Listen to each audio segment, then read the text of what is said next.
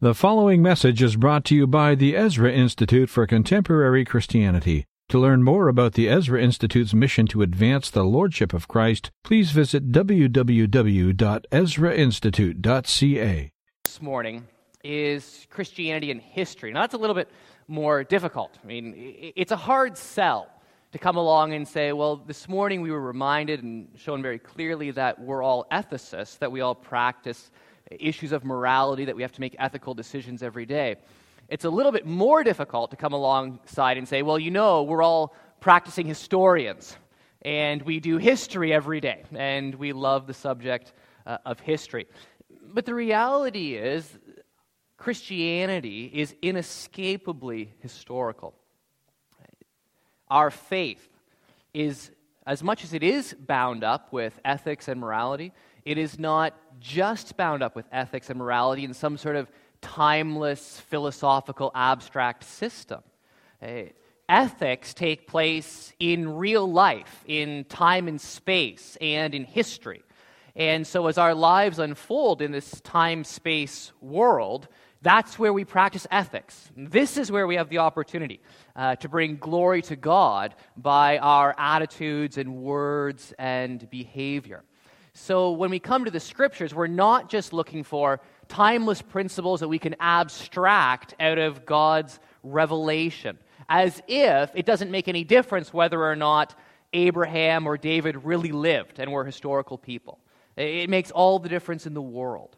In fact, the Bible is subject to what has sometimes been called the scandal of historical particularity, which just means that when you come to the Bible, you can't just come to it philosophically. You have to come to it in recognition that it's dealing with historical people and places and events. Now, that shouldn't need to be said, but it does need to be said today. There are a lot of people who want to come to the Bible and say, well, listen, it doesn't matter if the Bible gets the history wrong, or it doesn't matter if the Bible gets the science wrong.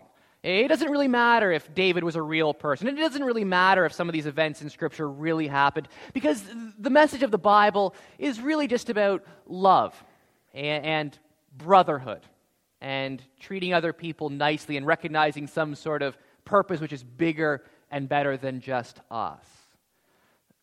That's not true at all. It makes all the difference in the world whether or not the Bible records genuine, true history. And it does. In fact, one of the things that I trust we'll see this morning is that far from just recording history, that is, besides just the fact that the Bible does tell us things that actually have happened, people who have actually lived, words which were actually spoken, deeds that were actually done, the Bible itself actually gives us the foundation that we need to be able to know anything about the past at all. The Bible doesn't just contain history. The Bible and the Bible alone gives us what we need intellectually to make sense of history, to make sense of what's happening in this world. Because the Bible shows us what God is doing, God's purposes, God's plan coming to pass. God declares the end from the beginning. We'll see how necessary all of those things are for us. Today, Joe mentioned actually that one of the things that we need to do is we need to not just understand modern culture, what our contemporaries and colleagues are saying. We need to read old books. You know, it saves us from what C.S. Lewis called chronological snobbery. And this is actually a real problem for us today. You know, we deal in a culture that has sort of principled obsolescence built into everything, right? So when your iPhone, I'm not really technological, so this is probably going to be embarrassing. So when your iPhone is released, in principle, that technology is supposed to become outdated very soon. Why?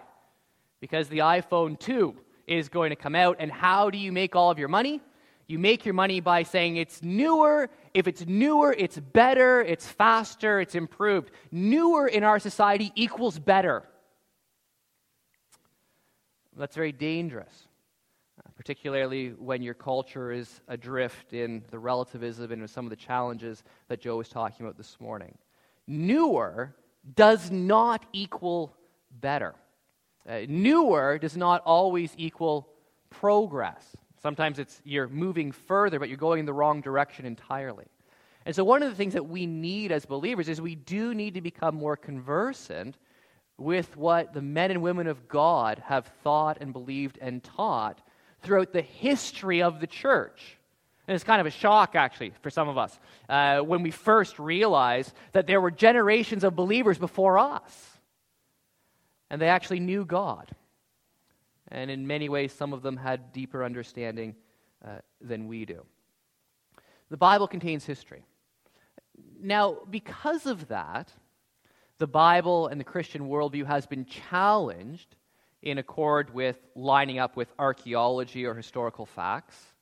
But also, many believers have tried to demonstrate, not just through the Scripture, but they've tried to demonstrate through evidence, through archaeology, through logical argument, that the history in the Bible really does line up with what you can find out in the academy or in the university. And there's all sorts of work along these lines, for which we should be very thankful. A lot of it's very good.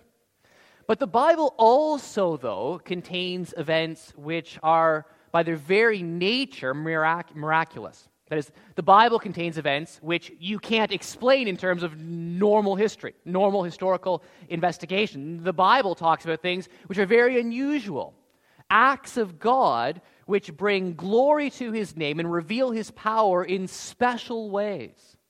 So that when the people observe the event, that's a miracle, there's no explanation besides the direct intervention and act of Almighty God. Well, how do you begin to investigate those things through historical, critical inquiry or analysis? It seems like it's a totally different subject matter entirely. The paradigm of this, though, of course, you're probably familiar with this. I want to present just a very quick sketch of this, is the argument that's tried to be made historically for the resurrection of Jesus Christ.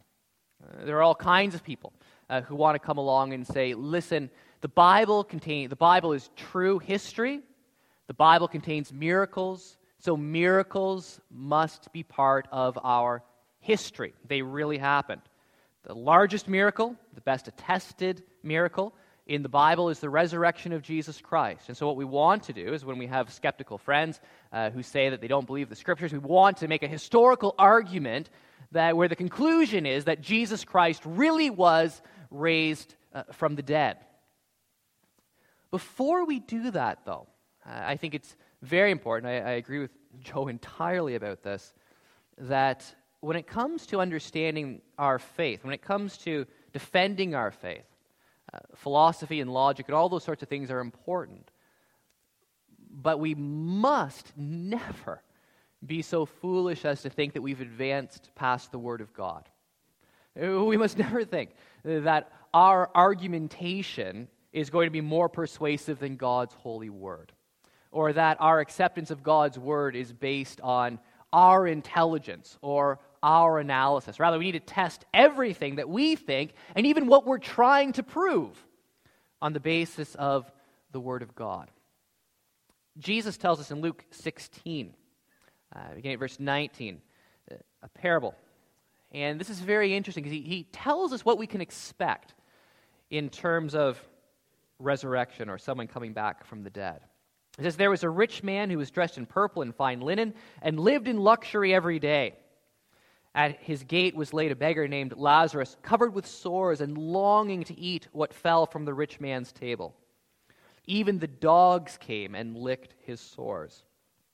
The time came when the beggar died, and the angels carried him to Abraham's side. The rich man also died and was buried. In hell, where he was in torment, he looked up and saw Abraham far away, with Lazarus by his side.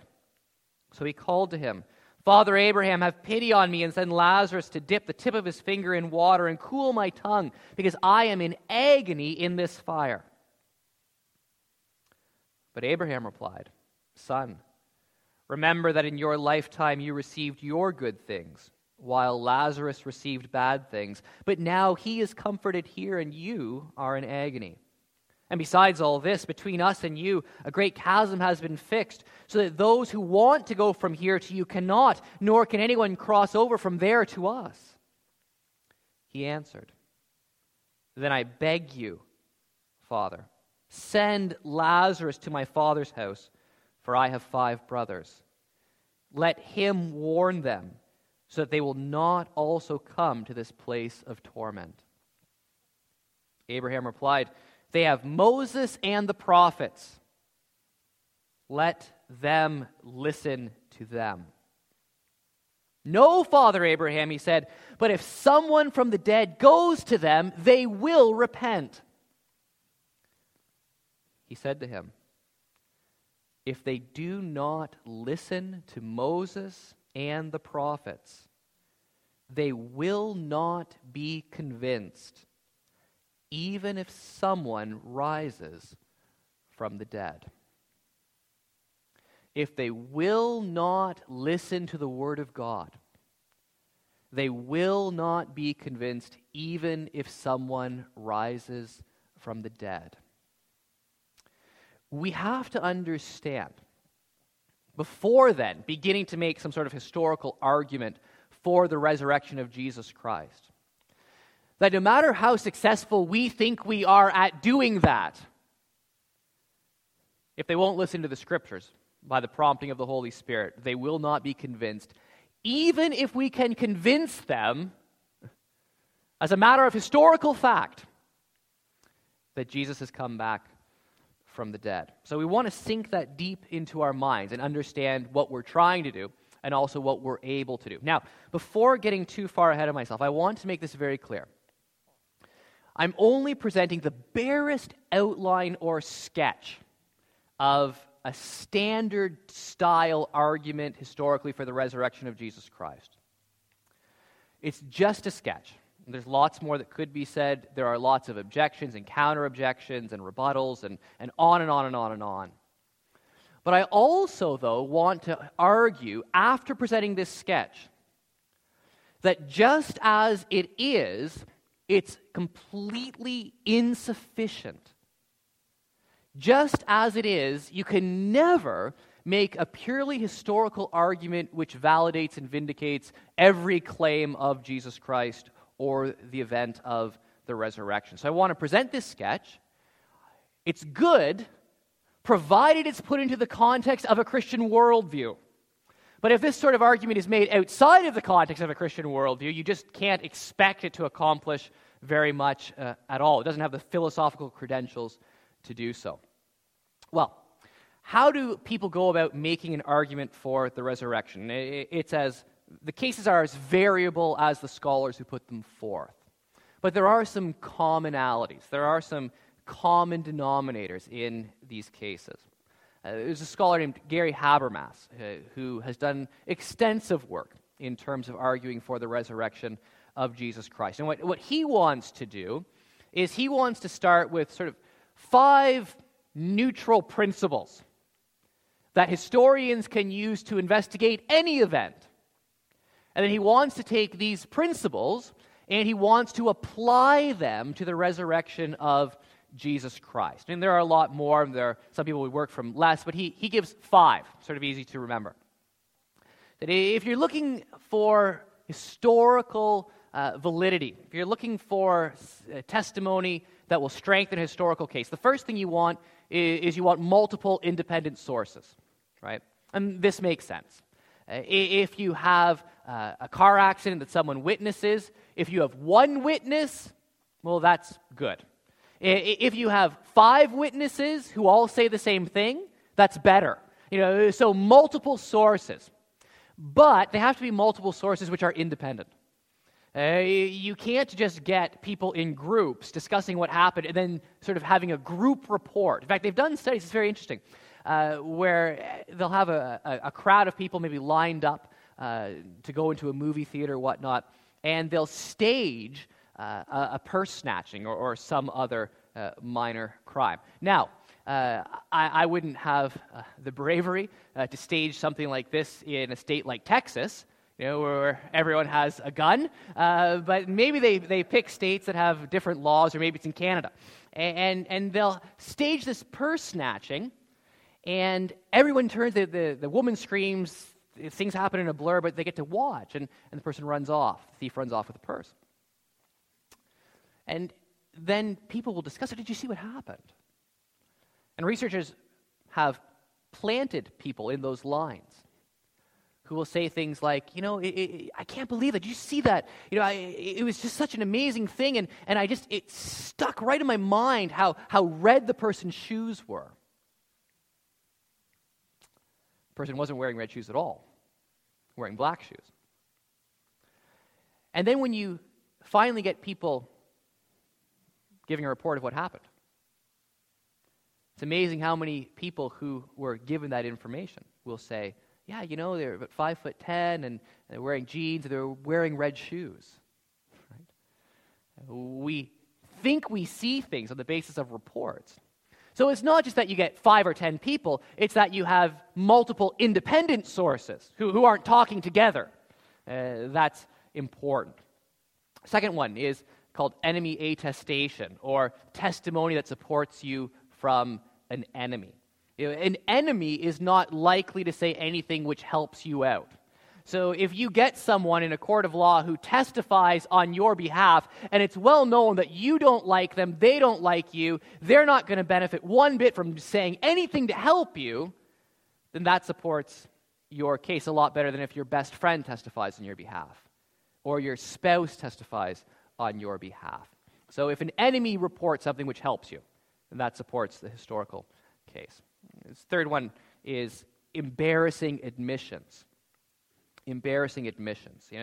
If I'm in an alley and I see a car accident and the police come by and I come forward as a witness and I say, listen, this is what happened. I saw it. I had a great vantage point. I was standing right over there in the corner of that alley.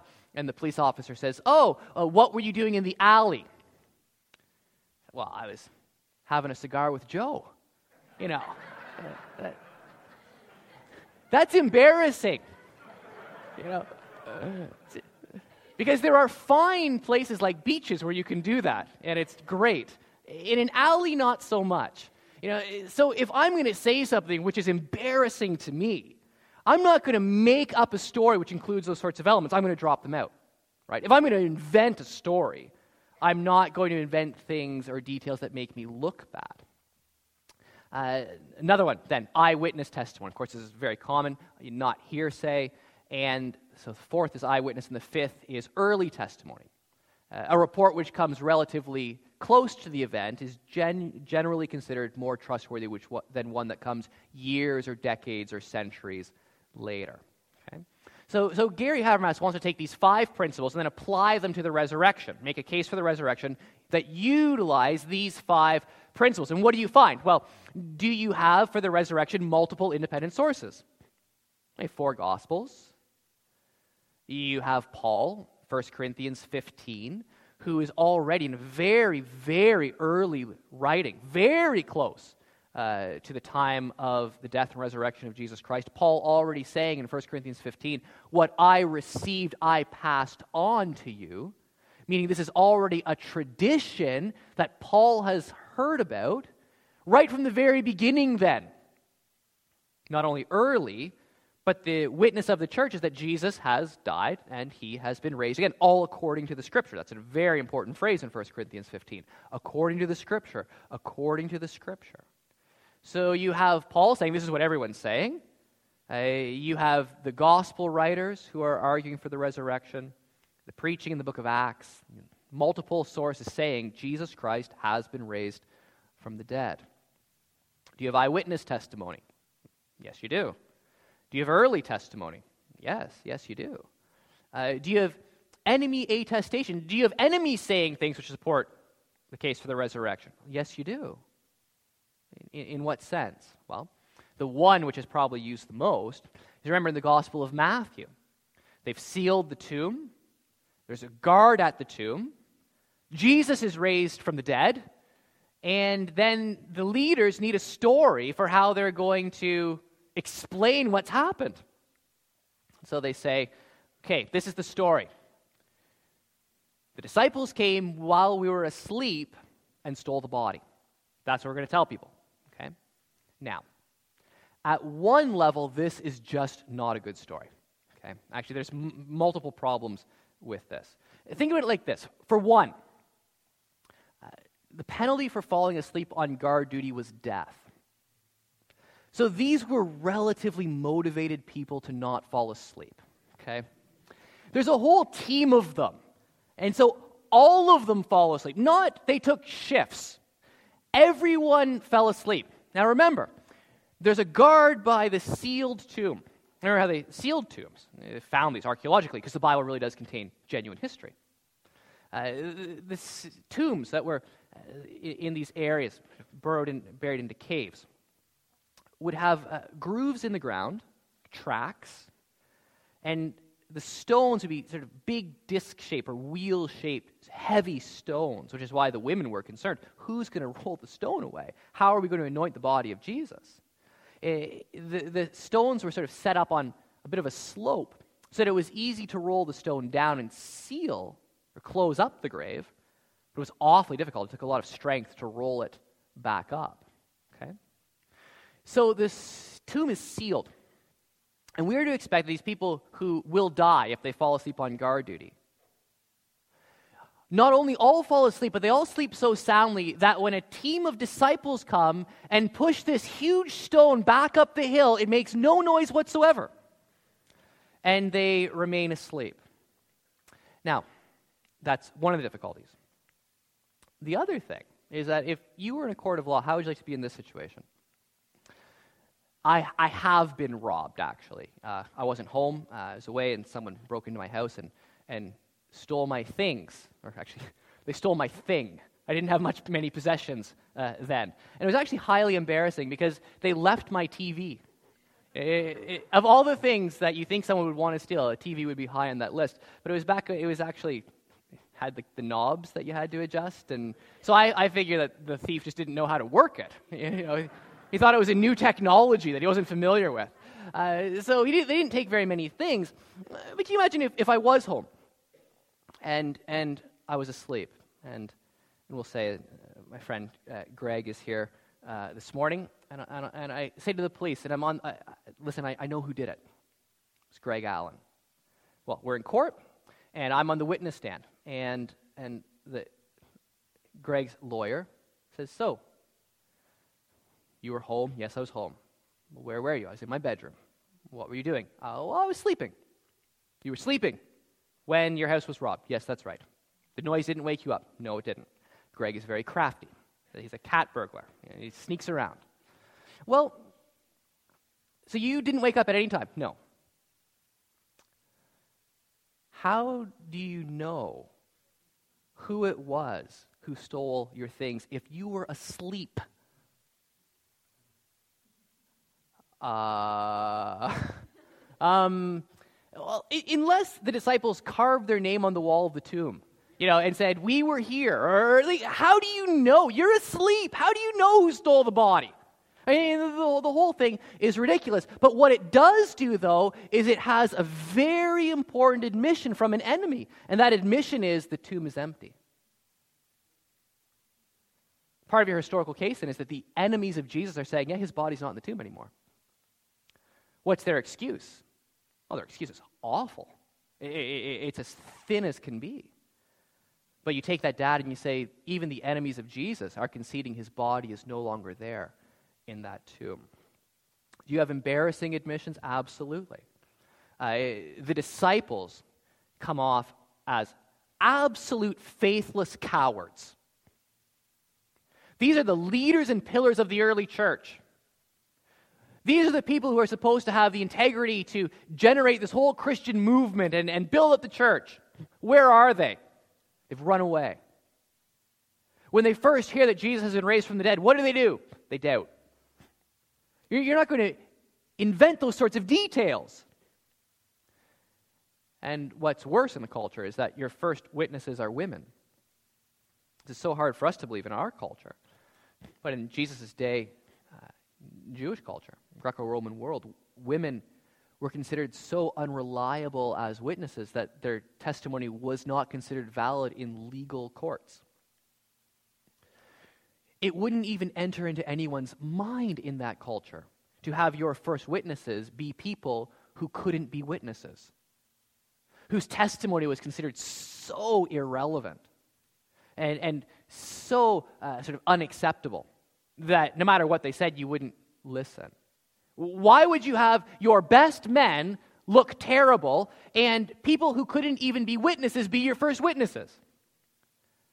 It's highly embarrassing. Those are the sorts of things you're not going to say unless it's true, unless it actually happened.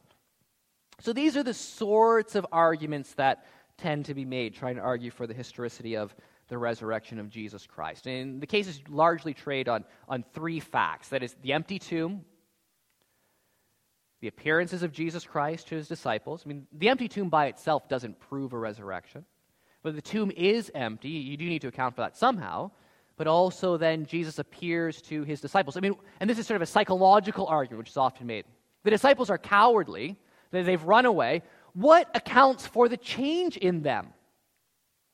So that just scant weeks later, they're standing up in Jerusalem, the very city where Jesus was condemned, in front of the very people who crucified him. And far from running away, they're saying, "You, with wicked hands, put him to death, but God raised him from the dead. You are accountable to him. He is the Lord. He is the Messiah. He is ascended to the right hand of the Father." And what's in sort of that day of Pentecost sermon, what's the great proof of the resurrection? The great proof of the resurrection is that the Holy Spirit has been poured down. The new covenant is here. There's divine power. How do we know? How is the Spirit here? The Spirit's only here because Jesus is in glory. The Spirit wouldn't be here if Jesus was still dead in the tomb. So the disciples are boldly preaching. There's been this huge change. Well, what can account for it? Well, they sincerely believe Jesus was raised from the dead, do you see? Which is something they wouldn't believe if they had stolen the body, right? They wouldn't have all been willing to suffer and die for their faith if they knew their faith was a lie. Right? So, all of these sorts of considerations are taken into account. And then, at some level, too, you also do have to account for the rise of the church. You know, N.T. Wright makes, in some ways, I think it's a pretty good point here. He says that when you look at the growth of the early church, in a world where the Jews believed there would be one resurrection at the end of time, and where resurrection on Greek philosophical principles was utter folly. Here you have these people preaching, one person in time and space has been resurrected as the first fruits of that great resurrection, and the thing just takes off, and the church grows. Well, how do you account for that? Unless it's true. Unless it's happened. Again, this is sort of a psychological, sociological, historical style of argumentation. So you have to account for those sorts of things. What accounts for the change in Paul? Zealous persecutor of the church, besides being met by the risen Lord. What accounts for the change in James, the Lord's half-brother, besides an appearance of the risen Lord, as we're told in 1 Corinthians 15. Actually, William Lane Craig sort of makes a wry comment. James is the half-brother of Jesus. And we know from John's gospel that even Jesus' brothers didn't believe in him early on.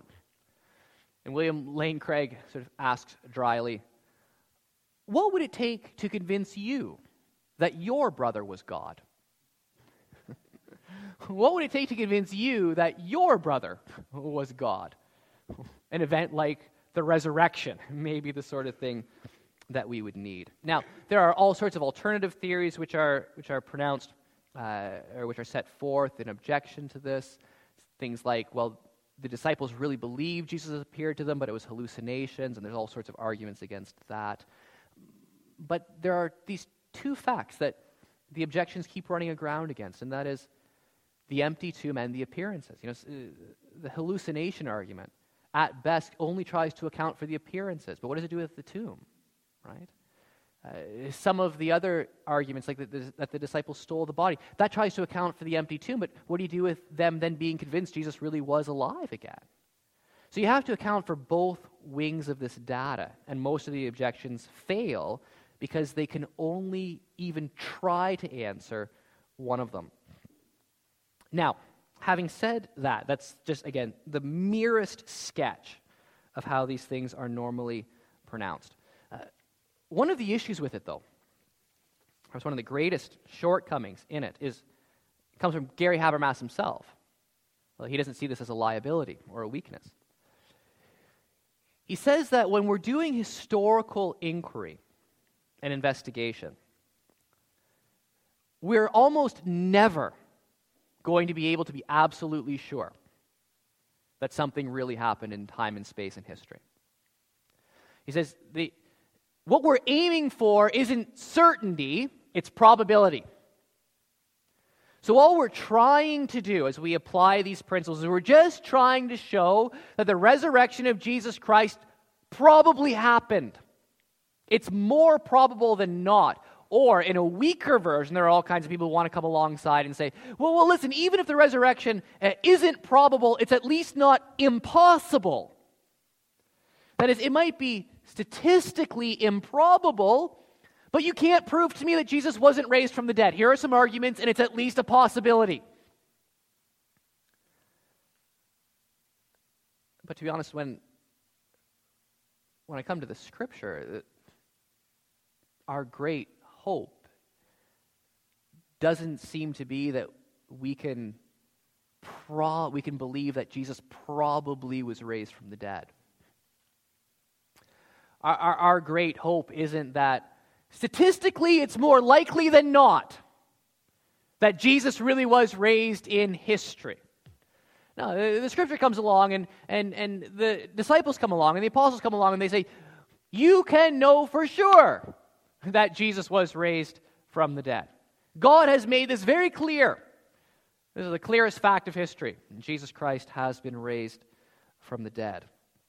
Now, I want to argue at this point, having just sketched out that case for the resurrection, which again, it contains some very valuable things, provided it's put in the right worldview context. I want to present some things which we'll pick up later this afternoon. So if you don't fully grasp all of these things right now, that's fine. We're just going to move through some principles quickly, some of which will be addressed later. But there are two ways then of attacking this historical case. One is with the nature of the facts themselves, but the other is on the philosophical basis on which this case is made in the first place. And this is where the tremendous weakness in the case comes in. Historians use other principles besides the five that Habermas gives, one of which is most commonly used to argue against the resurrection and all miracles. It's called the principle of analogy. The principle of analogy. This can be made very technical in the literature, but you've basically heard this. You can understand it if you just understand it like this. Someone says, you know what? The past was probably a lot like today, right? Natural laws, things are basically the same as they were, and so if I'm told of something which happened in the past, it has to at least be analogous, or there must be an analogy to my own personal experience before I believe it. In other words, when it comes to miracles, you know what? I haven't seen any miracles lately. I haven't seen any miracles in my life. I've heard reports of miracles which turn out to be fraudulent or which I just don't believe. And so I'm just skeptical about miracles. You know, if God was doing miracles in the Bible, if God raised Jesus from the dead, well then how about a resurrection tomorrow? You know, then I'll believe. Or how about God speaks from heaven? Or how about God does a miracle now?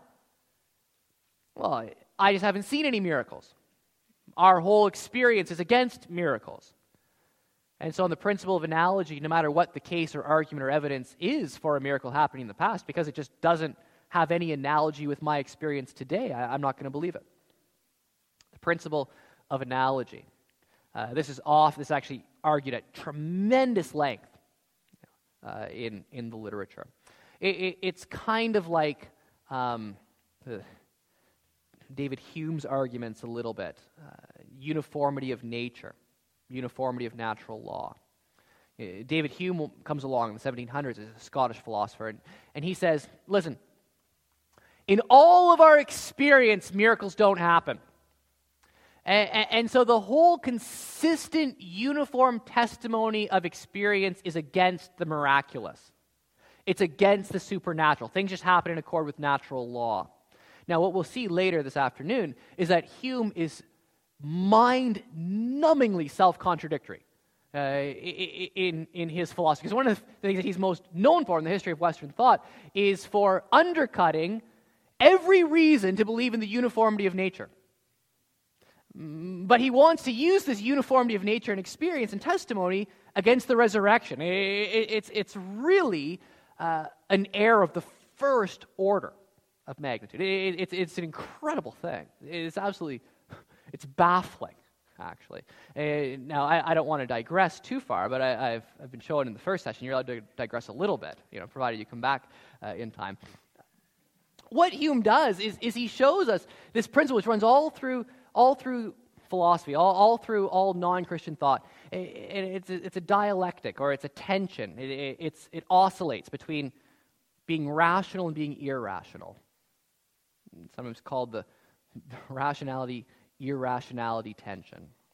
And when you look at all non-Christian thought, it goes this way. People want to be so rational, and they use their rationality to prove irrational things. Or they're irrational in their application and use of rational principles. So for David Hume, part of his philosophy is destroying all cause and effect relationships. You can never know that an effect really was caused by a cause. All you really see are things happening in sequence, but you infer the connection between them, he says. Destroys all cause and effect. He says through inductive reasoning, through empiricism, you end up with no knowledge whatsoever. And then he turns around when it comes to the Bible and says, miracles, well, we live in a universe, we live in a world where there is uniform testimony against the miraculous because of natural cause and effect. Well, which is it? You want to be so rational that you end up in absolute skepticism over here, but as soon as it's the Bible, we leave aside our rational principles, we embrace this irrational acceptance of cause and effect, but you've already destroyed it. People know what's true. They suppress the truth of unrighteousness.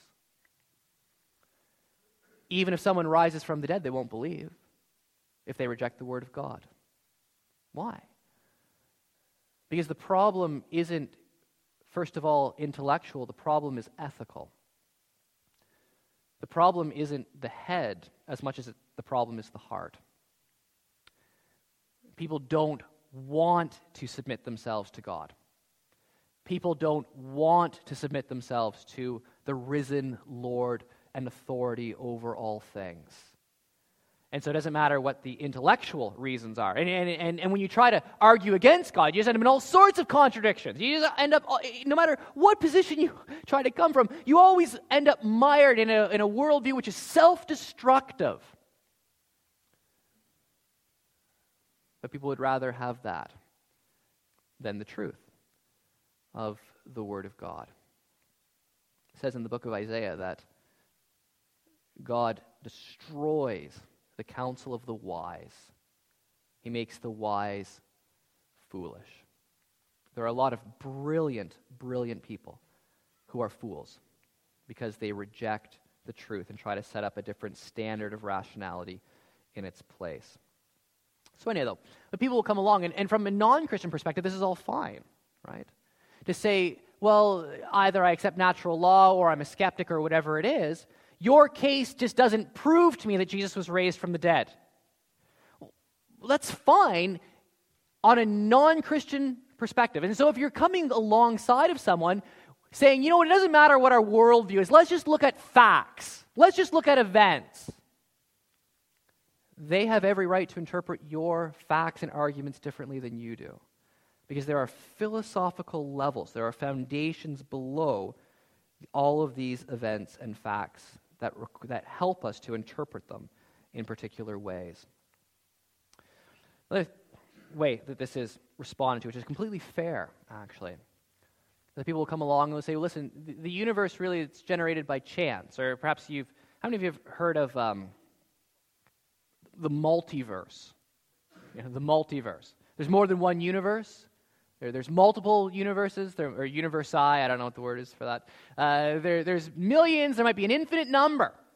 And Lawrence Krauss, in his sort of recent book, The Universe from Nothing, right? Which, if you read it carefully, turns out not to be nothing at all. You have to have some things to generate this universe from nothing. He argues that because there's so many different universes possible, that one of his favorite theories is if something can happen somewhere, it will happen somewhere. And so for some people, they'll come along and say, well, you know what, in most of the universes, someone's not going to come back from the dead, but, this is a strange universe. There's millions or billions or trillions of them. And so anomalies are going to happen. Things that we can't explain are going to happen. Every once in a while, someone comes back from the dead. That's fine. You just turned out to live in a weird universe. Well, how do you counter that? On the non-Christian principle. On their standard of rationality. Natural laws aren't fixed. Natural laws are our descriptions of events. And so if events turn out to be a little bit different from what we would expect natural law to allow, well, this means we just need to change our formulation of natural law. This is one of the arguments today. Oh, someone comes back from the dead?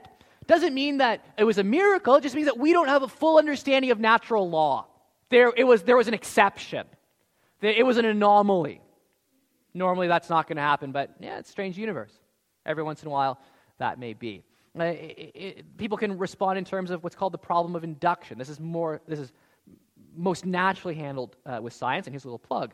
We're going to break for lunch very soon, and you're going to want to come back early because Joe is going to speak at 1 o'clock on Christianity and science. How do we support science? What are the foundations necessary for science?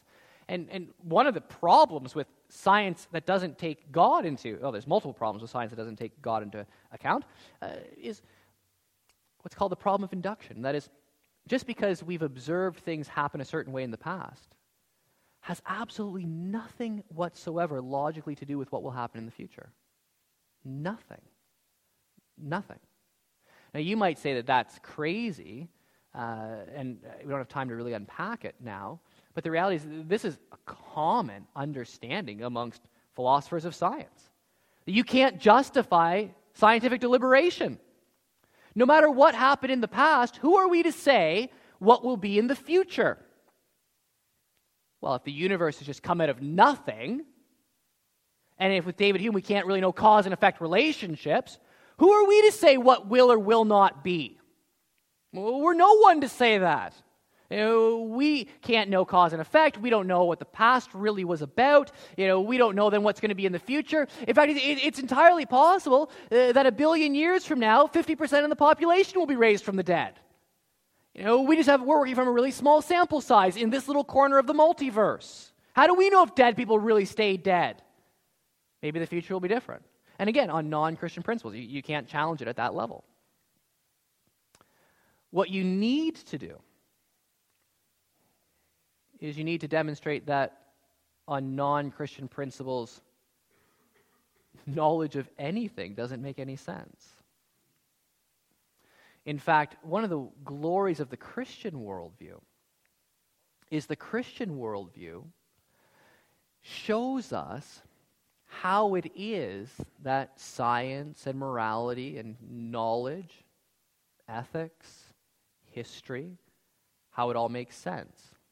In fact, one of the amazing things about Scripture is Scripture shows us how not just that Jesus came back to life from the dead, but it also shows us, the significance of that event. Because the universe isn't just a universe run by chance. This is essential to understand. The universe isn't just sort of the unfolding of random forces or abstract forces or reified forces or laws which just happen to be there. Because if that's all the universe is, then you have no reason whatsoever to trust the deliberations of your mind.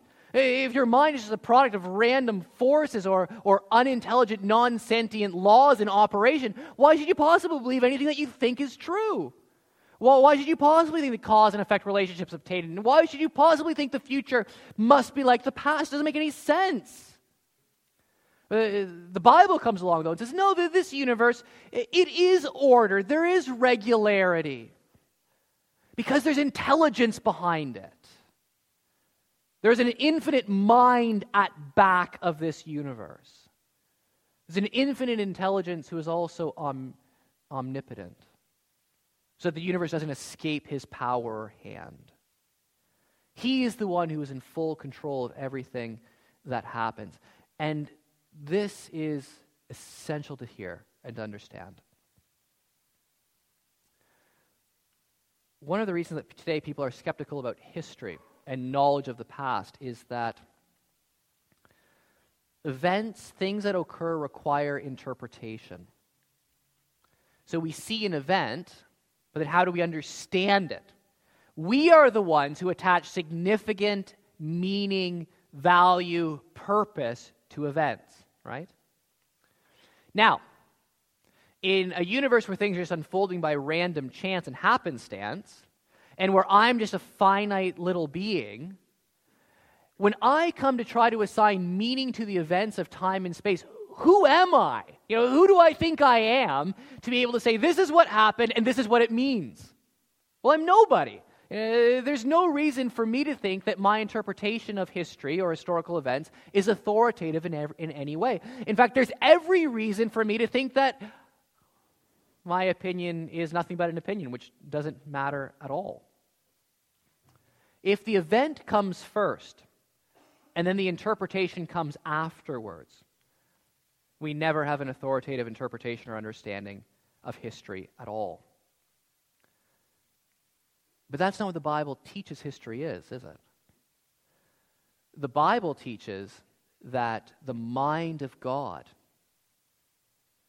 knows and exhaustively comprehends every event in time and space before it occurs. The Bible teaches God declares the end from the beginning.